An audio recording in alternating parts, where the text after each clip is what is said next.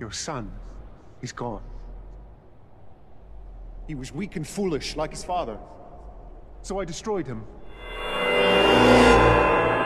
Hello, everyone, and welcome to the Weak and Foolish Movie Podcast. My name is Mike Tang, and with me is Job Eng. In this episode, we will be discussing our top 10 films of 2019. Now, this is an episode I've been looking forward to for a very long time. For movie fans, top 10 lists are a thing you just do. And top 10 films of the year lists are probably the most exciting to compile and share with other movie fans. In the past, towards the end of the year, I feel like Job and I would just give our weekly updates on what our top 10 lists were. After a new movie I would watch, I would text him my updated list and vice versa. But this year, we deliberately didn't discuss anything, so we have no idea what our lists are, and now we're about to find out. And I'm very stoked to see what some of, Job, your favorite movies were for 2019. For those of you tuning in for the first time, each of our podcast episodes usually begins with a non-spoiler discussion, followed by a spoiler discussion. But for the purposes of today's episode, we will only be discussing the films in non-spoiler detail. The goal is here to recommend these films to whoever's listening, our friends or family members who may not have had a chance to see some of these movies. So we won't divulge any plot details today. We'll just explain why we loved each movie. So before we begin, I just wanted to recap 2019 because I think it was a very unique year for movies. The first 10 months of the year were pretty slow, in my opinion, in terms of really high caliber films. I couldn't even form a top 10 list because there hadn't been enough movies that I loved that much. So not that the movies were terrible, but I just hadn't felt anything strong about them. But the last 2 months of the year, November and December, they were jam-packed with spectacular movies. I felt like every week a new movie would be released that garnered high praise from critics and audiences. And it got to the point where every movie I watched was shaking up my list, and it made it really difficult to decide what should even be in my top 10. Job, I just wanted to ask you, how did you feel about 2019 in terms of movies? Was this your experience as well? Did you feel the same way? Absolutely. Yeah. A lot of times when I log a film on Letterboxd or whatever, I give it a rating and I think, man, am I just on a high from watching this film? It's like I just watched this. I just got out. I'm really excited. 5 out of 5. In the same way as I was compiling this list, I felt the same way. Towards the end of the year, so many new films were entering the top 10, and I won't go into too much further because I'm going to spoil like what might be in there. But it certainly shook up a lot of my my list at the end of this year. I can't remember a stronger year in movies overall. I mean, it kind of feels backloaded, but there were a lot of strong films early on in the year too. And I just think it's been a good refreshing thing to kind of have an enjoyable film to watch throughout the year, or something I actually truly enjoyed or like looked forward to. There wasn't a dead period really, and even some of the films that weren't so strong were still really enjoyable. I don't think there's any. So what I did is I have a list of every film I watched that came out in 2019, and I would rank all of them, and even the ones towards the bottom, I didn't hate any movie this year. I think actually that's not true, but we'll get to that. So yeah, I feel the same way. Yeah, I definitely know what you mean. Like towards the end of the year, like I said, right, I felt like every movie I was watching was really awesome, like high caliber film. And right. I really started questioning myself, is this recency bias or are these actually great films? Yeah. Another thing I think you mentioned that I kind of want to bring up, I was going to bring it up at the end of the episode, but since you mentioned it, I'll just talk about it here. But there's an app for movie lovers called Letterboxd. That's Letterboxd, Letterboxd. And it's an app for movie lovers where you can you can basically log all the movies that you've seen. So after I watch a movie, I'll just enter it into the app, and then it'll show up on a news feed, kind of like in Instagram and Facebook, where you see people's posts on pictures or articles. On Letterboxd, you actually see what all your friends have been watching and when. So I'll see that Job saw 1917 last night and he really liked it. So that Yep. it's just a really cool way to kind of see and have that sense of community amongst movie fans. And you can easily create top 10 lists and look at other people's lists. It's a really easy system. And it also collects stats. How many movies did you give 5 stars, 4.5 stars, 4 stars? How many movies did you watch in 2019? How did you rate them? So it's a really cool app. We both started using it in 2019, and I think we're going to continue to use it from now on. So yeah, just wanted to give a shout out to this awesome resource for movie lovers. Yes. All right, so for those who are listening, we will both start off by giving our number 10 films. So Job's going to go first, then give his number 10, and then I'm going to give my number 10. And then we will work our way up to our number 1 movie of the year. Then afterwards, we will be discussing some honorable mentions for movies that didn't make it into our top 10. And then finally, we'll end this episode with our top 5 most anticipated movies for 2020. So without further ado, Job, tell us, what is your number 10 film of 2019? I hope you're all rolling a drum roll right now because the anticipation is killing you. No, I'm just kidding. My number 10 is a film called Once Upon a Time in Hollywood directed by Quentin Tarantino Nino. Yeah, I really love this film. I enjoyed kind of it really feels like a throwback movie in that there's a bit of a feeling of escapism, and it obviously takes place during a real golden age of Hollywood when a lot of film stars were larger than life. But what I really enjoyed was also just some of the not so glamorous parts, the parts that are off the screen, where you see how these actors and in Hollywood function.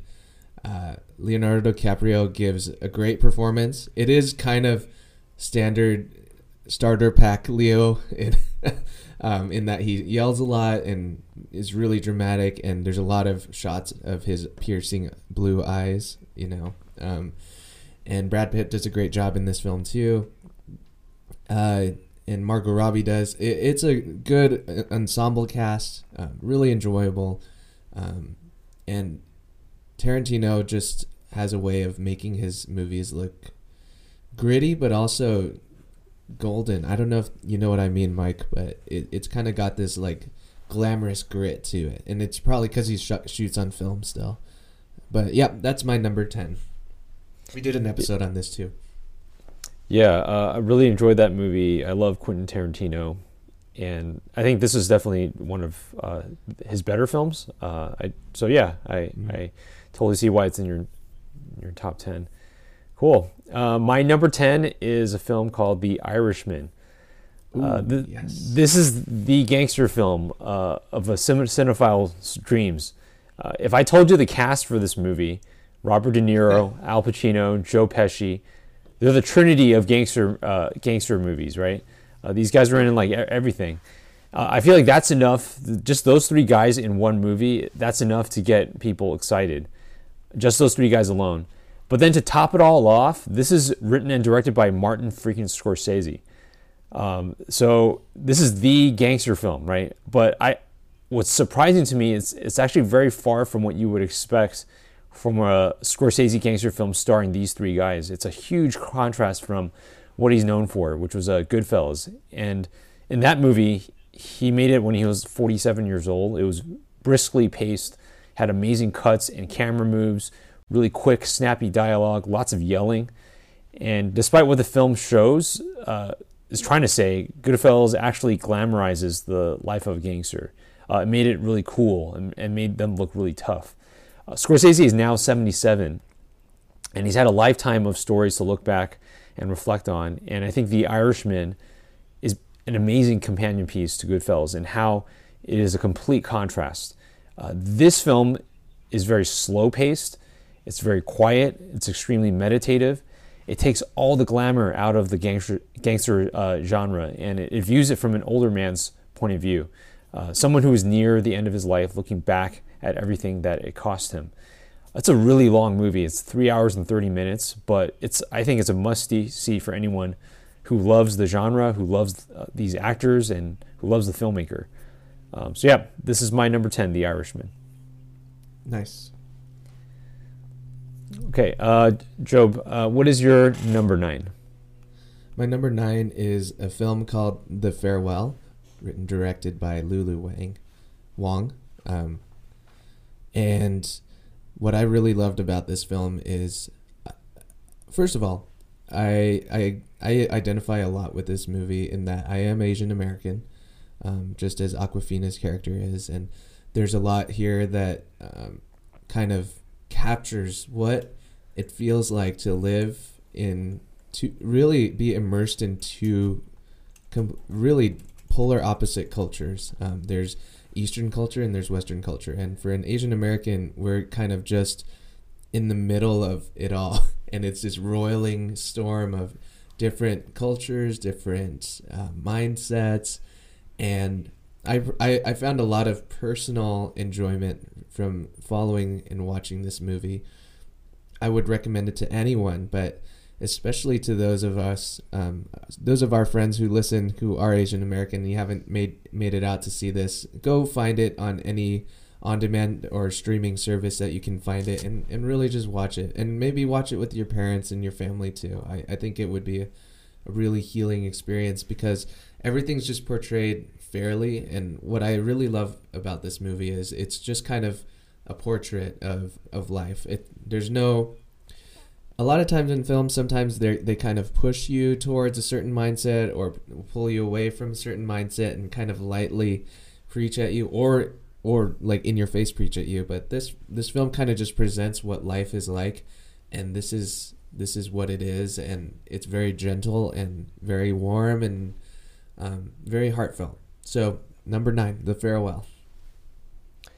Awesome. Yeah, I love this movie too, and I totally agree with you. It felt really great to see an Asian American story represented on the screen, and Yes. love the performances too. In addition to what you were saying, like I felt like everyone did such a great job with the acting. You know, the grandmother to Awkwafina to the parents, they sold all the characters so well.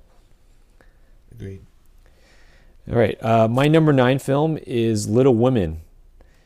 This is the best crossover movie of the year after Avengers Endgame. And what I mean is that the cast is just stacked, right? We got Saoirse Ronan, Emma Watson, Florence Pugh, Laura Dern, Meryl Streep. There are scenes where I fanboyed for reasons having nothing to do with this movie. There was a scene with Laura Dern and Meryl Streep.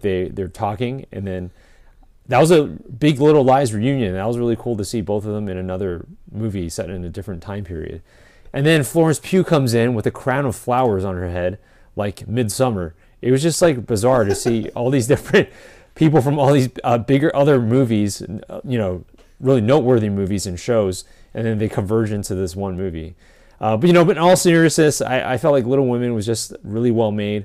All the actors are so good in their roles. Everyone is very charming and lovable. Each character is clearly defined.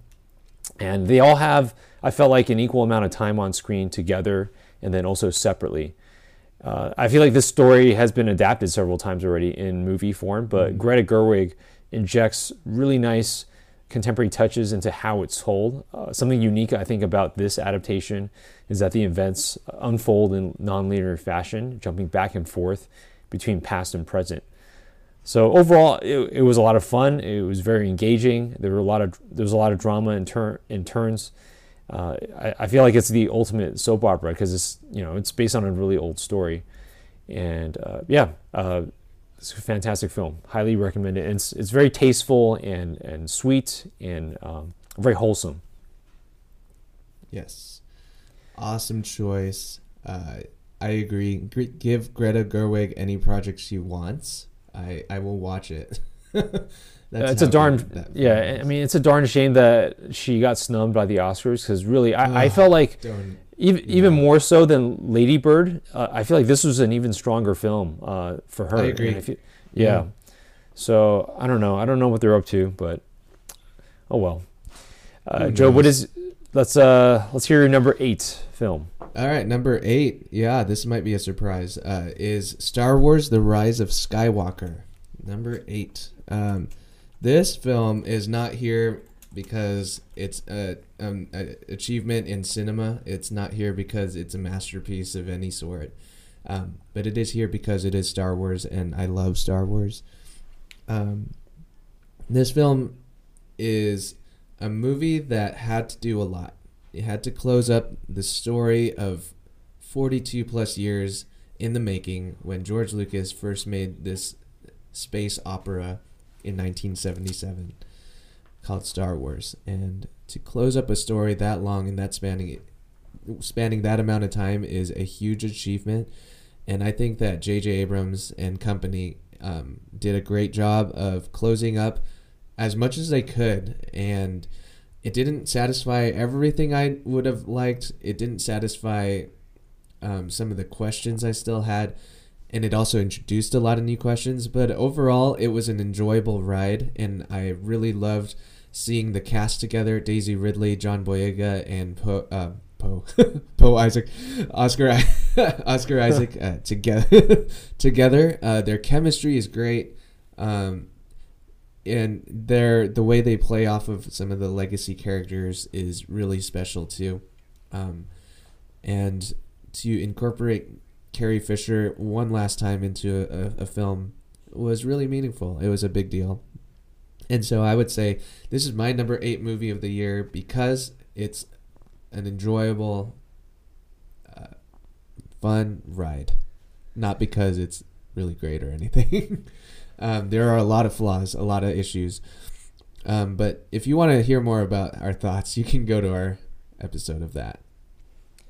I like how you mentioned Leia just now and how that was handled, because in the episode where we talk about Star Wars Rise of Skywalker, we actually forgot to mention how the film handled Leia and Carrie Fisher. Yeah.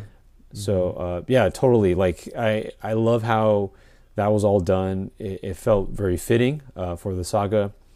I don't know. I just, I don't feel like it was a satisfying culmination for like a 40-year saga. It felt like a closer for the trilogy, but not so much episodes 1 through 9.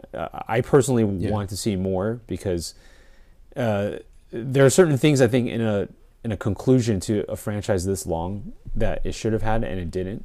So I'm hoping we do get more. I'm hoping it does continue despite the fact that they said this is the end. But I don't know. We'll see. Totally fair. Yeah. Totally fair. My number 8. Yeah, my number 8 is Marriage Story. The writer-director Noah Baumbach, he is able to blend really serious emotional drama with laugh-out-loud comedy. It's a really crazy tonal juggling act that he does so perfectly, and I think it's so evident in this movie. It's a huge gut punch that I feel like it brings us through the process of divorce and the emotional beats that a separation like this might feel like. I love how so much information in the movie is conveyed through costume and production design. And you can't say that about a lot of movies. Like, for example, both Adam Driver and Scarlett Johansson's characters, they consult different lawyers for the divorce. And you see so much in the offices of the lawyers, how it's decorated, the colors, even the clothing that they wear. It communicates so much about the lawyer themselves and what they represent. And I think it's a fantastic way to show, not tell, and something that's unique to the film medium. And Adam Driver, Scarlett Johansson, they are fantastic. It's so great to see them both in these roles as regular, everyday people. That, it's very different than what we're used to seeing them as, in the action, fantasy genres that they're mostly known for. So, really great film, really small, intimate film. And I really enjoy the performances. Excellent. I have thoughts on this that we will talk about later. Oh, a small teaser there. Oh, okay. All right. your number 7. My number 7 is one you've mentioned, The Irishman. I adored this film. I sat down to watch it on Netflix, and just to give you a taste of like the distracted nature of my movie watching habits. I if I'm alone and no one's around, I'm gonna be distracted by a movie or by other things. My phone's gonna go off, or I'm gonna need to use a restroom. I get hungry and grab a bag of chips. But for this movie, being 3 hours plus long, I stayed put the whole time. I was riveted to my seat. I couldn't move. It wasn't like it wasn't a thriller or anything. It wasn't something that you would think could hold someone's attention, but just the gravitas of the actors on the screen and the nature of the subject matter, really a deconstruction of the gangster genre, kind of like what you mentioned before, was really fascinating to me. And let me just say, the de-aging technology to de-age Al Pacino and Robert De Niro and Joe Pesci in this film was as flawless as you can get, I think. There were a few moments in this movie where you could see kind of the pastiness of it. And also, there is one scene, not to spoil too much, where Robert De Niro kicks down a guy as he's supposed to be a 30-something-year-old, and it just doesn't work. I know what you mean. You know exactly what I'm talking about. He looks like he's like a 70-year-old man trying to kick someone, but he's supposed to be like 30 or 40. That's right. Yeah, his face looks young, but his body is just kind of stiff. And God bless him. He did a great. He gave it all he had, but that's where the effects broke. But mad props to Martin Scorsese for taking risks, even as such an established filmmaker, and at his advanced age, to really kind of do almost a meta commentary on the movies that came before that he made, as well as pushing the limits of technology and really just saying, hey, we want to, like, the story calls for these guys to be young men, and we're going to use them, is just kind of phenomenal. And that is why it is in my top 10. That is why The Irishman is number 7. Awesome. Yeah. Really great film. It's so long to get through, and to be honest, I had to pause it a couple of times just because my second son was recently born, and he kept interrupting us. So I definitely need to go back and rewatch it again. I'm sure I would appreciate it even more. It is my number 10 movie, but I think it might have been higher had it not been so long, or my son had not interrupted it so much. All right, my number 7 is Joker. Batman is actually my favorite fictional character of all time. He's been with me since I was a kid, and I actually enjoyed all the iterations of the character on screen. Batman and Robin came out when I was a kid, so I couldn't tell that it was not good. But this film takes the mythology of that world and brings it down to the level of Taxi Driver and Mean Streets. It's so dirty and grimy and real. This is a Gotham City that we haven't seen before. And I think the cinematography beautifully captures a city that's really on the verge of a revolution. Joaquin Phoenix's performance as a Joker is so nuanced and complex. He goes in a completely different direction than Heath Ledger did. But I put him actually on the same level as Heath Ledger's performance. They're both amazing. I'm not saying one is better or the other. I just think they're different takes on the character, and they're both legitimately memorable and amazing. And how it weaves the Joker story into the bigger world of Batman was actually very surprising and a lot of fun. I know the movie gets a lot of crap for not really having anything to say. It's very soft on its message. Maybe it's not clear enough. But in the end, it's a comic book movie, and it's just a comic book movie adapted into like the real world, as real as it can be. And I appreciate it for what it is. So yeah, my number 7 is Joker. Nice. Honestly, Mike, I'm surprised so far. I'm surprised at how different our lists are. This makes me excited as we get through it. Some more. Yeah, I am. I mean, I actually agree with you on all your picks, but yeah, it's so surprising. Just how none kind of the our order of it all. yeah. So far, the only overlap we've had was The Irishman. That's the only movie we've shared in common so far. So far. Let us see. Yeah, I agree with you on Joker. It's a well-crafted film. As I was watching it, I thought, this is so good. But I was also so creeped out and unsettled by kind of what I was seeing. So I don't know if I would wholeheartedly recommend it to anyone, but it is a great film and a work of art, I believe. So I agree with you on that. So yeah, definitely, it's not for the faint of heart. If you can't handle things that are like disturbing images or like really dark scenes that make you feel terrible for the characters, definitely avoid this film. All right, Joe, what is your number 6? Sorry, one more thought on that film, if that's all right. I think the movie has a lot to say. Actually, it's just not saying what most people want it to say. So that's just a thought. I would say that there are maybe other movies that are probably on both of our lists that I think have a similar message as Joker, but they say it in a better way. And I'm sure we're gonna have some overlaps as we get towards the top of our list. I think so. Yeah. So we'll come back to this 6, discussion on Joker. Yeah, we'll come back to the discussion on Joker later. But yeah, you're number 6. Okay, my number 6 is a Korean film called Parasite, by Bong Joon-ho. This film I just recently saw, just a couple weeks ago. And after I had told you how many times to watch it, and wow, yeah, I tried so hard to get into the theater to watch it, and schedule wasn't working out. But finally, I'm just giving you a hard time. I know. One funny thing was I texted Mike and said, "Hey, I'm watching Frozen right now." And he's like, "You're watching Frozen before Parasite?" I remember. Yeah, that's right. Yeah, I am. So, but yeah, Parasite. This movie is great. It's got great acting. I think the directing was sublime. It's about class. It's about kind of the differences in society, but it's also this. It feels like it's two films in one.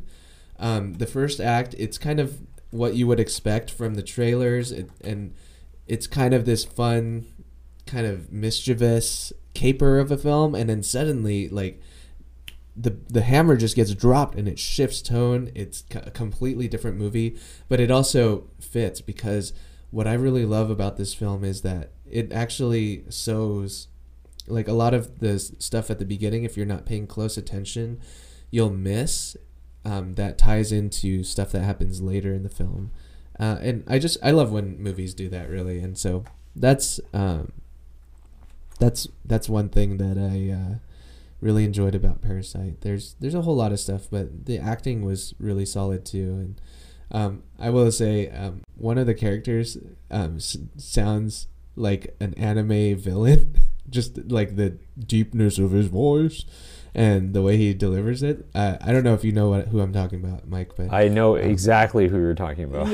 Yes. I'm so glad.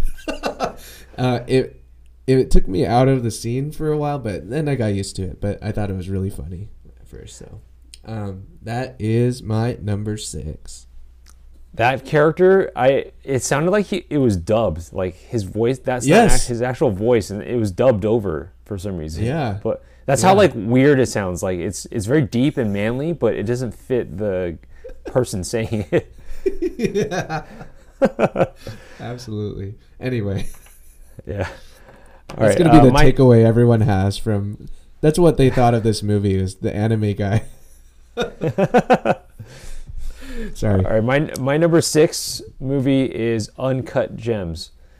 Ooh. This is the most stressful movie I've ever seen, and what I mean is that by that is the main character digs himself into a hole and keeps digging further and further into the hole throughout the entire movie. He makes one bad decision after another, and we as the audience, we can do nothing but watch him plummet into this abyss.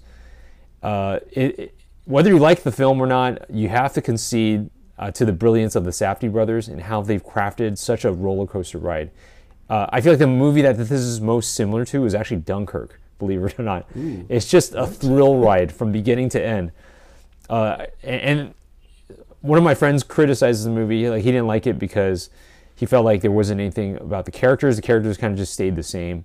I feel like you could say that about Dunkirk as well, right? It's not really about the characters. It's actually about creating this emotion that you feel, a sustained emotion throughout the entire film.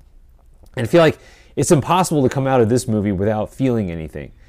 The cast is awesome. Adam Sandler gives the performance of his life. Idina Menzel shows a drastically different side of her that we haven't seen before, a darker side. And then there's Kevin Garnett, KG. That dude is actually pretty good at acting.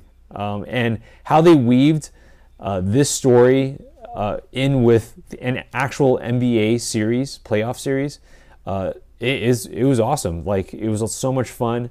I like the roller coaster ride. It didn't, it made me stressed out, but I kind of enjoyed roller coasters in that way. So, yeah, just a great film. But I don't recommend it for everyone. It is definitely a hard R film. Lots of swearing. I think it's in the top 10 list for most F words in a movie. So if that's not your thing, then definitely not for you. Excellent. This is a film I didn't watch, so I have no thoughts on this. But I'm really glad you liked it. It's been on my list to go see, and kind of like with Parasite, I just haven't gotten out to see it. But yeah, it's because you saw Star Wars 4 times. That's right. December was busy. December was a busy month. So. Yeah, for sure. Job has a big family, so lots of obligations. Yeah, a lot of in-laws. All right, so far in our top 10 from numbers 10 through 6, we've only had one overlap, which is The Irishman. Yeah, and it's different placement too. So. Yeah. All right. Well, now time for the top 5. Oh, here we go. If your drums weren't rolling before, they better be now. I'm at the edge of my seat. Yeah, I'm like about halfway on my seat right now. Number 5. This is the next overlap is Marriage Story. We actually watched this together. As you, me, and our wives, and we had to go halfway through, but we finished it. This film affected me deeply. It, as kind of a more newlywed person, seeing kind of so I'm in that, like, everything's awesome, and obviously we have disagreements and things are hard, but we're in the early stages, and to kind of see the death of a marriage was really impactful, and it didn't really make me feel worried necessarily, because we are watching kind of a story of two people who don't have a faith, it seems, are pretty agnostic, and also just are just really caught up in world focused and self-focused mindsets and mentalities. It's just kind of interesting to see. It was definitely a strong portrait of marriage and the brokenness of this particular marriage that we're watching. But my huge takeaway also is just, like you mentioned before, the acting was spectacular. Adam Driver is so good at one moment being completely fallen apart and like broken and screaming his head off, and at other parts like really warm and vulnerable and even charming. And it just shows the wide range of this guy's acting. And Scarlett Johansson proves that she was more than just a Marvel superhero before this movie. She really did a great job too, of just kind of her eyes and the expressions in her eyes were really good. They communicated kind of like this ability to nearly fall apart but also be strong. So Marriage Story is my number 5. It was really up there. I love how the film was shot also. It looks really nice. I believe it was shot on film, but don't quote me on that. And it just kind of lent this real grounded reality to all the proceedings. So that is my number 5, Marriage Story. Yeah, I mean, just to kind of build off of what you just said, I think, neither of us, I mean, we're both relatively young in our marriages, and, God willing, neither of us gets a divorce, but I think the beauty of these movies like this, is that even though we may not have gone through that experience, the movie does such a great job of making us feel like what it would feel like, to separate, and the pain that it causes, not just the spouses but also the children as well. Mm-hmm. Yeah. All right, my number 5 is Parasite, and you've already kind of talked about it. I kind of want to talk a little bit more about Bong Joon-ho. I think he's the Hitchcock of the 21st century. He's just a master of mixing genres and just twisting things around. He knocks it out of the park with this one. I didn't watch a single trailer for this movie before I saw it, and I was so glad I didn't. It's so unique and original, and that's not a word we can throw around these days. He's treading new territory here with this film, and I don't want to spoil anything for anyone who hasn't seen it. You guys already know, whoever's listening to this, you already know there's a character who sounds like an anime character, but that's it. That's about it, right? Like, we haven't really said much. So I don't want to divulge anything more about the story. Yeah.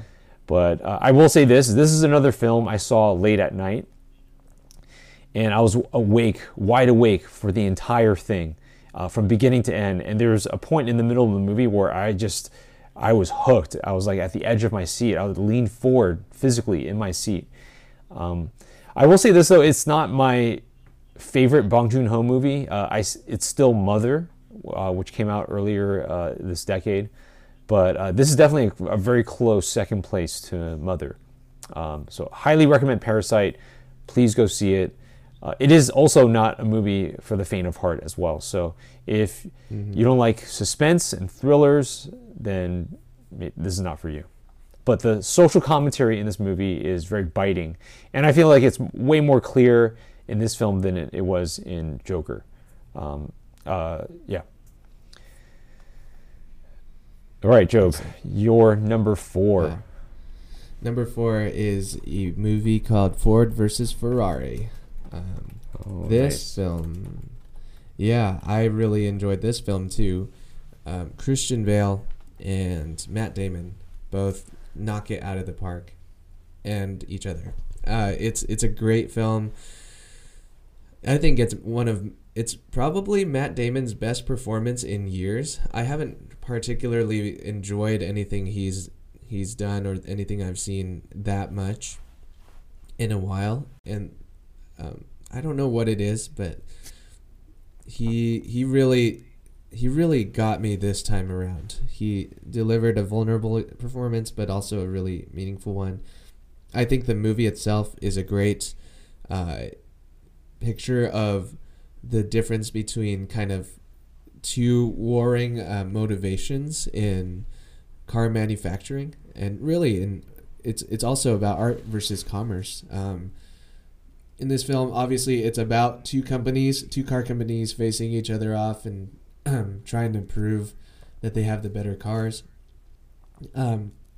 Ford, the CEO of Ford, is made to look kind of like a mustachioed, twirling villain. I didn't particularly hate that. It kind of gave us some emotional anchor for the movie. But at the end of the day, it's about those who build the cars, who put the cars together and race them. And it's, a lot of times companies competing against each other is really just the egos of some of their higher ups trying to like outdo each other. And there's those in in underneath who are building out the machines that power their profits. And I just think it was a cool thing. It wasn't so preachy and high-handed as I'm making it sound, so I apologize to all of you guys. It's also thrilling. It's the cars racing on the track felt really visceral and real. I believe they shot a lot of it practically, and it's just a thrill ride from beginning to end. And Christian Bale also just was so good in this film. He is such a kind of a jerk, but such a lovable jerk in this movie. And so that is why Ford vs. Ferrari is number 4 on my list. Awesome. I'm surprised to find this movie so high up in your list. Not that it wasn't good. Like, I really enjoyed it too. Super suspenseful and thrilling. Like, I love the way that the race scenes are cut together. They're taking full advantage of the camera technology now that's available, and how you can where you can place the camera on the car to give you that feeling of how fast you're going. I kind of wish the movie explored more about the Le Mans race. I was sitting next to my friend, our friend Derek Rover, during this movie, yes. And he was actually explaining to me a lot about the racing culture and the culture around this huge race, this 24-hour race. So he was filling in details for me that I don't think the movie provided. So I kind of wish it kind of built up the race a little bit more. But, you know, not to take away anything from the movie, it is a brilliant piece of filmmaking. And yeah, I totally agree with you too. The performances were awesome. Yeah. Highly recommend it. It's really entertaining, and I think you know, the whole family can watch it. It's not like there's nothing dark or crass about it. No, not at all. It's pretty wholesome, and I agree. Like, I did want to know more about the race that kind of they were all leading up to. Wish they kind of explored that or explained that a little better, but that's okay. Yeah. All right, cool. My number What's your number 4. Yeah, my number 4 movie is Knives Out. It's a film by writer-director Rian Johnson, and I feel like he understands genre so well and all the tropes in each genre. And every movie he's done, I feel like he's subverted genre conventions. From the detective story in Brick to Star Wars and The Last Jedi, he's done it again and again. And now he's doing it with the whodunit mystery genre. And I don't want to say too much about the plot details here either, because I think the less you know, the bigger the surprise. The cast is so stacked with some very surprising turns for each character. And the storytelling just grips you right from the beginning. It does a lot of fun things with the mystery. It keeps you invested until the very end. It's so much fun. I think it's even more impressive that it was done with such a small budget, and also with how fast he actually pumped this movie out. The movie also has a very clear message that isn't too preachy or ham-fisted. And I think it's something that every person, no matter what political background you come from, can agree on. Yes. I think, you know, in addition to, you know, we have Knives Out, Parasite, and Joker. They all kind of comment on similar things. So, yeah, I feel like this year was a year of movies just trying to provide some commentary on the state of the world. And I feel like Parasite and Knives Out together, they have a very sharp commentary, and definitely worth seeing it and worth talking about. Yeah, I agree. I will save my thoughts. All right, here we go. Top three of 2019. Joe, man. What is your number 3? Number 3 is a film I watched last night, 1917. I knew it would be really high on your list. Yes, this movie was so good. I feel like I start each review in this episode as this movie was so good, but I mean, what's a top 10, right? Anyway, this film really was a technical marvel. It was stunning in that I knew going in, okay, I had heard that this movie was made to look like it was all one shot, So I was looking for the seams, you know, kind of like where they kind of tricked it and stitched it so that, you know, it wasn't one shot, but they, you know, I couldn't find very many, which is just amazing to me. I was like, I'm on to you, Sam Mendes and Roger Deakins. I'm on to you. And I couldn't find very many of the seams, and that's just marvelous to me. It really kind of hooked me because I was looking for that. But then at the end of the day, when the movie kind of gets going, I stopped looking at that and started really sinking into the emotion of the story, and it's phenomenal. It's remarkable, and it really communicated. I mean, most war movies will communicate how devastating war is, but this one to me is the most impactful I've seen in a long time in how cruel and miserable and just in a lot of ways nonsensical war is. And at the heart of it, it's a story of two soldiers who are just trying to do their job, but there was also familial connection there, and there was brotherhood, there was friendship, there was courage, there was perseverance, a huge range of emotions just kind of clashing all together in this splendid harmony of a movie that literally flows, because it's supposed to be like a one take sort of feel, and it really does flow, and it just looks remarkable. And Roger Deakins, he's the greatest of all time. I think he is the greatest. There was one scene in particular where my mouth was just open through the whole thing. Just the way the lights were being used and manipulated, and the way the camera was following the character, and I was just stunned. I was like, I can't believe I'm watching this. Like, I cannot believe this is real. Like, someone did this, and someone was holding a camera and achieved this. It was, I am gushing. So that is my number 3, 1917. Well, Job, my number 3 is 1917 as well. I had a friend tell me, or I was telling one of my friends about this movie and how you have to see it on the big screen. And then I had another friend sitting there, and he said, I don't think so. You can just wait till DVD or Blu-ray and just watch it at home. I wanted to, at that moment, I turned into the Joker and started dancing. It's just, it's like nothing made sense anymore. I just snapped as a person. That broke my heart, because this movie is a masterpiece. It is a technical marvel, like you said. I have it written down here, technical marvel. And you said the same words. I feel like this decade has been pushing the envelope in terms of what is possible in filmmaking, and it has ended with a huge bang with this movie. And like you said, there's no cuts, no breaks in the movie. The movie doesn't stop. This is insanely hard to do. Everything in the environment has to be set up and dressed so that wherever the characters and camera moves, all the details are there. And there's so much detail. There's things sticking out of the ground. There's debris. There's bodies. There's, bullets. It's crazy how much detail is in every shot. And obviously the entire movie isn't one continuous takes, right? Like you said, there are hidden cuts and seams here that we don't really register as an audience. It was hard for me to find them as well.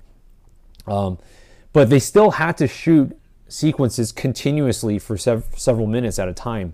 And just imagine, within that one continuous take, if anything screws up, if a gun doesn't come out quickly enough, if a lighter doesn't work, if a line gets messed up, the take is ruined and you can't use it. So the precision of everyone involved has to be 100% on point, or else it doesn't work. The weather has to be on point. Everything is overcast in this movie. If it's not overcast, if there's sun, they can't shoot it because it's not consistent with the previous scene. It's just insane. No other movie of this scale has been done like this before. You think of Birdman, Gravity, The Revenant. I just think there's something about long takes that is so immersive for the audience. Yes. And I think this is the truest form of cinematic immersion, in my opinion, more so than 3D, which was, I feel like, a complete gimmick. And I'm so glad that phase, that era of cinema is kind of over. I don't know. We'll see when James Cameron comes back with Avatar. He's the one who kind of kicked off the craze, so I mean, maybe he can instill life into it. But I feel like it's fading out, and I'm glad. I feel like IMAX and long takes, like that's the way to get us immersed. And Yes. I think at a lot of points during this movie, I actually felt like it was a video game. Right, we're following these characters as they trekked across different landscapes. Yes. Yeah, and I just feel like the action feels so much more intense and thrilling because of the way it's done here. It's not a gimmick. It's done so tastefully and with purpose. Yeah, I love this film, and it is a technical marvel. I feel like it deserves all the accolades. Yes, I agree. I want to agree with what you said about how it feels like a video game. In that a video game, you kind of feel like you're the character. You're taking in the world as the character. That was the same effect this film had on me. Yeah, like I was like hearing the footsteps, hearing the surrounding sounds. It was very immersive. And shout out to the two main actors, Dean Charles Chapman and George McKay, for nailing this. With the long takes, they were spot on. I don't even want to think about how long they had to rehearse to get this, you know. But it was great. It was great. So our number 3, ladies and gentlemen. Yes, please go see it, and please see it in the cinema. All right, Yes. get your butt into the seat in the theater, the biggest screen possible. Yeah, I agree. I don't care if you have too much going on or you need to see Star Wars for the 6th time. Cancel that one and go see 1917 instead in Dolby Cinema or IMAX. Do not go to one of those side theaters. Like, that should be banned from this theatrical run. But we don't feel that strongly about it, so we should just move on. All right, Job, here we go. Your number 2.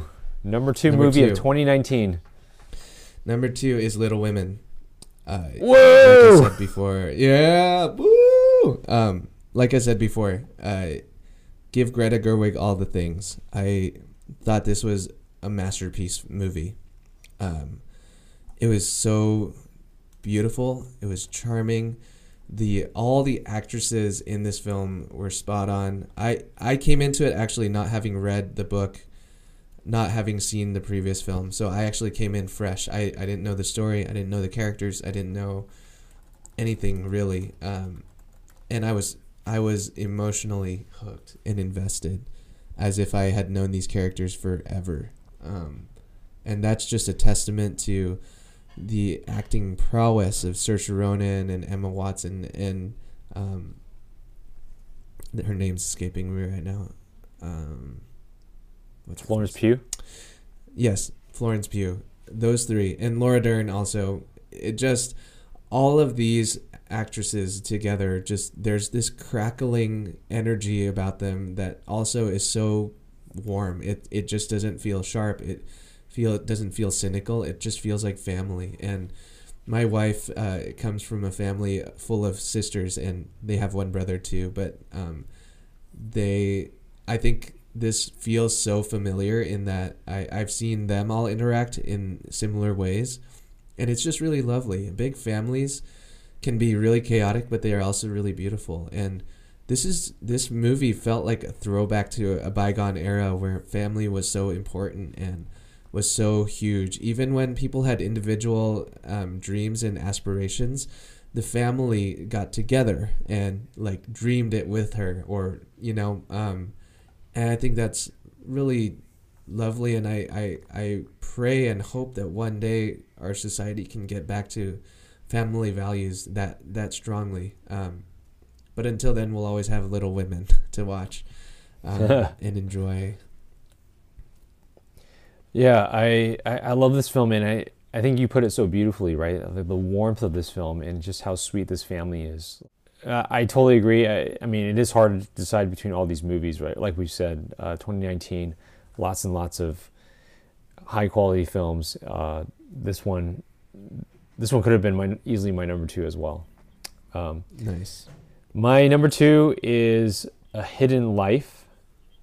This is a film written and directed by Terrence Malick, who is best known for making long, quiet films with very little narrative structure and stunning cinematography.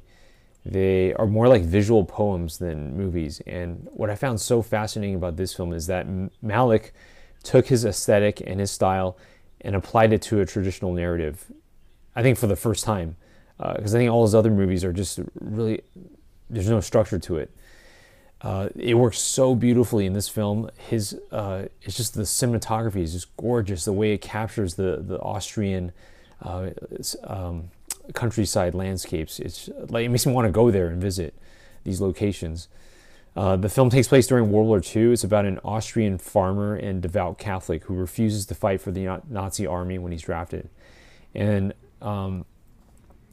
what I appreciate so much about this movie is this man's quiet determination to do what is right. He doesn't hold a rally. He doesn't shout it at the mountaintops. He doesn't post it on Twitter or Instagram. I mean, he can't because it's, World War II. But, my point is he's not trying to start a revolution. He has his own conviction and he just tries to live it out. And I think it just beautifully shows how someone's faith perseveres through external persecution. Everyone in the village, even the church, tries to get this man to change his mind, but he just wants to honor God, and he doesn't want to violate his conscience, and he kind of he goes against the grain, so to speak. So wow. It's a fantastic film. It is also very long, and because it's quiet and there's a lot of silence, it may not be easy for some people to get through, but I think it's definitely worth a watch because of the subject matter, and I think it's very pertinent to today as well. Wow. I did not see this film, but I want to watch it now. Thanks to your review. Awesome. I have a feeling I know what your number one is. Oh, do you? Yeah. So let's get to it. Number one movie. Number one movie is Knives Out. Yes. This is such a good. Knives Out is my favorite movie of all of 2019. For a lot of the reasons you said, Mike, it's a subversion on the whodunit genre. The whodunit genre is kind of fun to me, but it's never been something I've sought out or been like, oh yeah, I definitely want to see that. I couldn't get myself to go watch Murder at the Orient Express. It's not a genre I'm that interested in, but when I heard that Rian Johnson, my favorite director, was doing a whodunit, I'm like, I want to watch it. I want to watch this whodunit. It's so good in that it kind of doesn't do what you think a whodunit would do. And I just can't talk too much about it without getting into spoilers, but it's just a fun ride. You don't have to, the movie is gentle in that you don't have to actually work that hard in your own head to kind of parse out what's going on. Unlike certain Christopher Nolan movies, you don't have to work too hard to think about like, it kind of guides you through, but this film isn't so much about the mystery as it is about the characters and also just how it plays out, and it's just delightful in that way. And so Knives Out is the number one movie of the year. I adore Rian Johnson's work. I love Brick. I love Brothers Bloom. I love Looper. I love The Last Jedi. I love this. I will love anything let's not get carried away here, but things are looking good for his filmography now in the future. Yeah, this is a great entry to that, and I couldn't pre-order the Blu-ray fast enough. I can't wait to dive back into this world. Awesome. I'm actually really surprised to hear that you are not a fan of the whodunit genre. I thought you would be. It's not so much that I don't like it. It's just it's not something I seek out, if that makes sense. Sure. Yeah. So I think that's like me in westerns. I'm just not as into westerns as some people. Yeah. Yeah.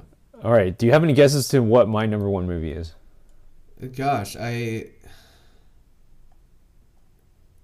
can't be Star Wars. It's definitely not. No, it's kidding. not Star Wars. My name's not Joe Bang, okay? All right, my number one movie. Oh, I know what it is. I know what it is. Okay, what's your guess? It's are you okay if I get it right? Yeah, I'm totally. It's Avengers Endgame. Yeah. Okay, so one of the arguments made for why people need to see movies in the theater is that experiencing cinema is a communal experience, right? You laugh together, you cheer together, you cry together as an audience.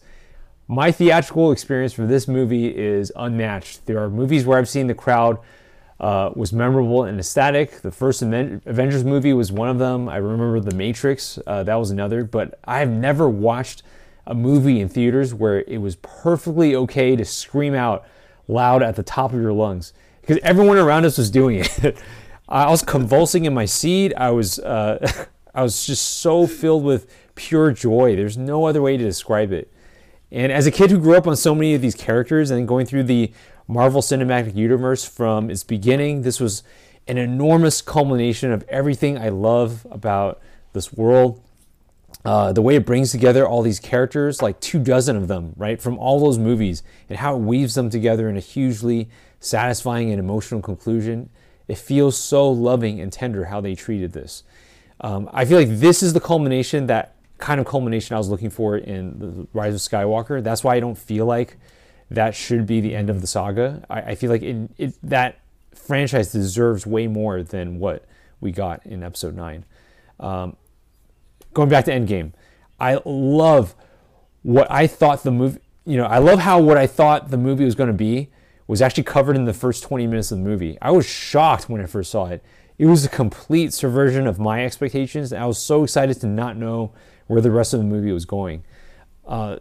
Just the pure joy, is just utter joy. That's the only way I can describe the movie. I laughed, I was excited, I screamed more, and then I cried. I feel like this is cinema, right? This is what movies are meant to do. It's meant to impart feelings to its audience, and I feel like it's definitive for me. This is my favorite movie of the year. It's one of my favorite movies of the decade, actually.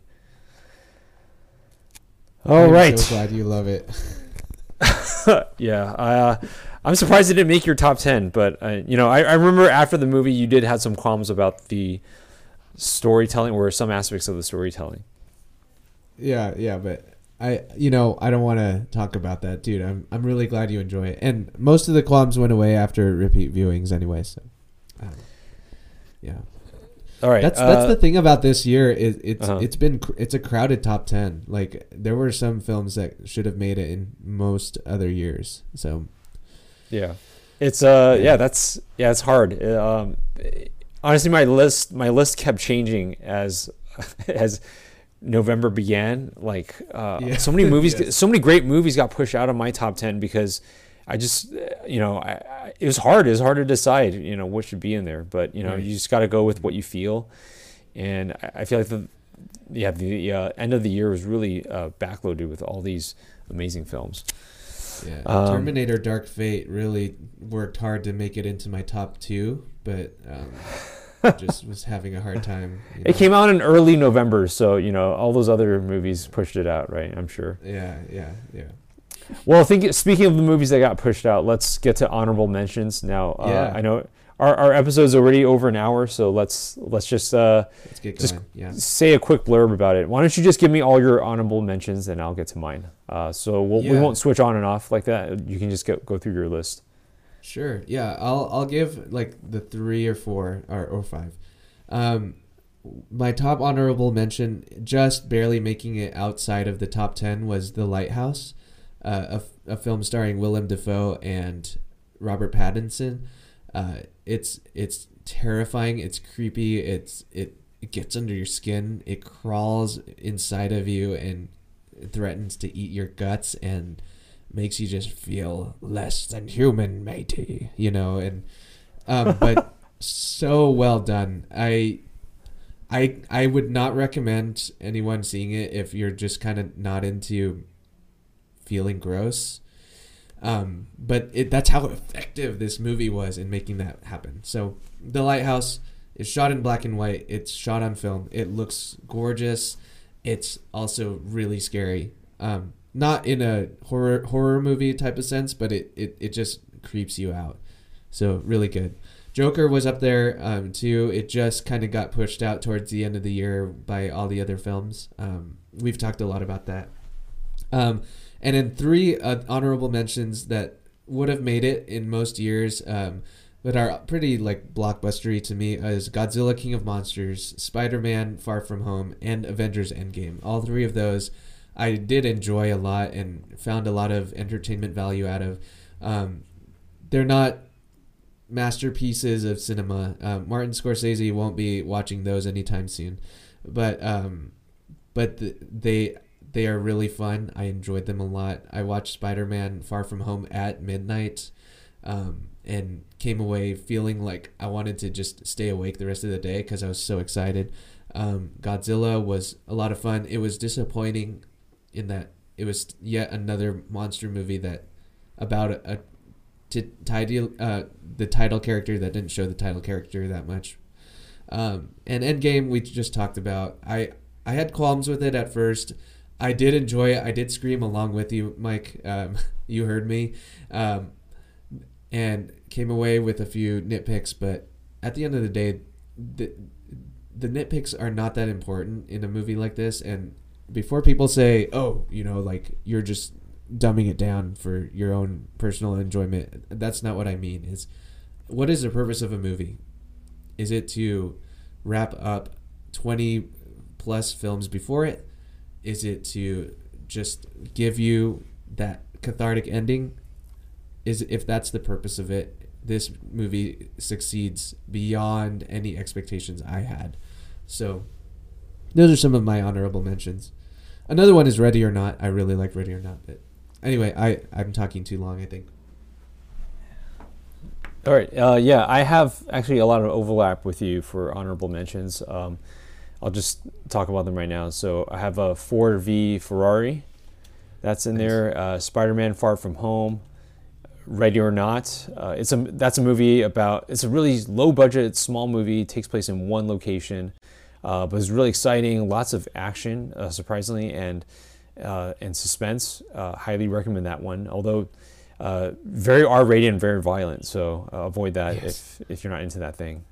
I really loved Once Upon a Time in Hollywood and The Farewell.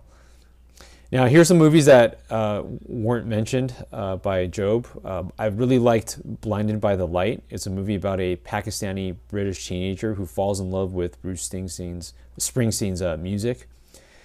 Jojo Rabbit, written and directed by Taika Waititi. It's a very charming childhood coming-of-age type movie set in Nazi Germany. He somehow blends a very serious and dark situation with the levity of childhood perfectly, in my opinion. Another honorable mention is Dr. Sleep. It's a sequel to The Shining, starring Ewan McGregor. And it's totally unlike The Shining. It actually feels more like a comic book film set in a horror genre. Really love the storytelling and characters in that one. I really love the 2 documentaries, Apollo 11, which is about the moon landing, and the way they cleaned up old footage from the 1960s to make it look like it was shot in 2018. It was stunning to look at. And another one was Fire, F-Y-R-E. You can find this on Netflix, but it's a really great documentary that talks about the disastrous fire festival. And so all these movies actually were in my top 10 at one point in the year, and they were all pushed out because the year just ended so strongly. And I just want to mention one movie that I did not get to see, and I really wanted to because of all the reviews, but it was in limited release, and you can only see it if you're in New York and LA, and who has time to drive to LA, right? But that's a Portrait of a Lady on Fire. I really want to see that. I'm sure it's a great film. I just didn't get a chance to see it. All right, so there was our top 10 and our honorable mentions. Let's now look ahead to 2020.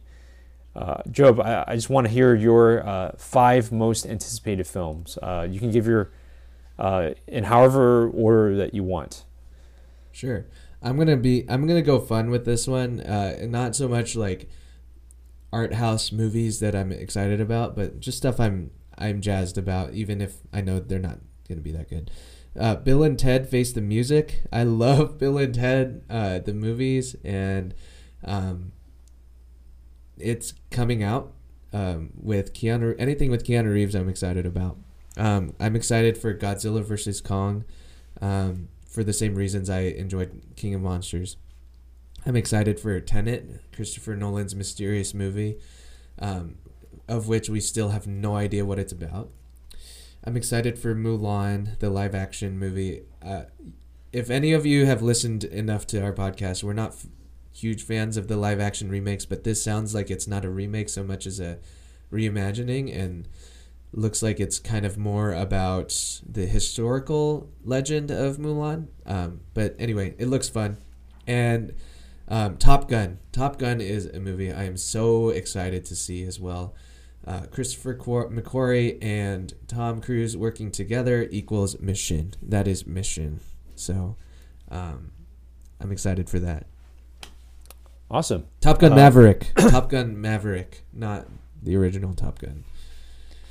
Right. All right. My my number 5 most anticipated movie of the year is A Quiet Place Part 2. Loved the first film. It was one of my favorite movies of 2017 when it came out. It put me on the edge of my seat the entire time. Amazing concept. I can't wait to see that world expanded. My number 4 is Top Gun Maverick. Tom Cruise flying jets is extremely enticing, but I think what it actually makes me really excited about this. I know the prospect of Tom Cruise and Christopher McQuarrie, that team together again, is very strong and exciting. But I'm really excited by the fact that this is actually directed by Joseph Kosinski, the guy who did Tron Legacy and Oblivion, which also starred Tom Cruise. I feel like the guy is a visual artist. He creates such bombastic, sensory, theatrical experiences. He mixes music so well with clean visuals. I think he's the perfect guy to take the reins for Top Gun. And already from the trailers, it looks stunning. So I can't wait. I will definitely be seeing that with you. My number 3 is Ghostbusters Afterlife. I'm a huge Ghostbusters fan. The first 2 movies are they were the ones that you kind of wore out the VHS tapes from watching it too much. The trailer for this movie made me believe in this film. How it reintroduces the Ghostbusters 30 years later is kind of like how The Force Awakens brought back Star Wars after 4 years. I think it's the way that they're doing it is perfect. It's exciting. There's so much nostalgia in that trailer, and I can't wait to see who shows up from the original cast. My number 2 is Dune. I've never read the book or seen the David Lynch film. I've heard about it, but never got around to doing it. In 2020, I'll finally get to the Dune story, and that's because of one man, freaking Denis Villeneuve. Enemy, Sicario, Arrival, Blade Runner 2049. He's a freaking artist making one sci-fi masterpiece after another. They said that this is somewhere in between Star Wars and Lord of the Rings. Oh my God, I'm sold. I'm there opening night. Let's go see it. And my number 1 movie of the most anticipated movie of the year is Tenet. Any year we get a Christopher Nolan film, you know it's going to be a big year. The guy can make whatever movie he wants with 100% creative control, with whatever budget he wants. No other filmmaker today has such command over his craft at the blockbuster stage like Christopher Nolan. It's an original story. We don't know no one knows what it's about, except maybe your wife who is working on it. But yeah, it's not like she told us, right? So I can't wait. I'm actually planning a 10-week Christopher Nolan marathon. I'm gonna watch one Christopher Nolan movie a week. Joby, you're welcome to join. But I'm so excited. Yeah, we're going to be there. We're going to see this in IMAX opening night, opening week. So 70 millimeter IMAX. Oh, absolutely. There's no question, right? Yes, no question. All right, Mike, so this was a fun conversation. Yeah, it was one that I was really excited about, and it didn't disappoint. I really enjoyed talking to you about these awesome movies, and can't wait for this year. This year, I feel like it's going to be another strong year, hopefully. in movies. All right. Do you have anything else that you want to add, or should we wrap up? No, I do want to say, like, we started this podcast talking about 2018 top movies, and the fact we've reached this point, talking about another year of movies, is really enjoyable and gratifying. So thanks for coming along on this ride, everyone who's still kind of listening, and thanks, Mike, for being a great podcast partner. Yeah, that's right. I forgot. Our very first episode was top 10 films of 2018. A long time ago, we talked about starting a movie podcast together, and we had recorded our top 10 films of, I think, 2016 or something. That's right. Yeah. We should release that. Release the Snyder Cut. Eventually, probably, when I think we're a little bit better.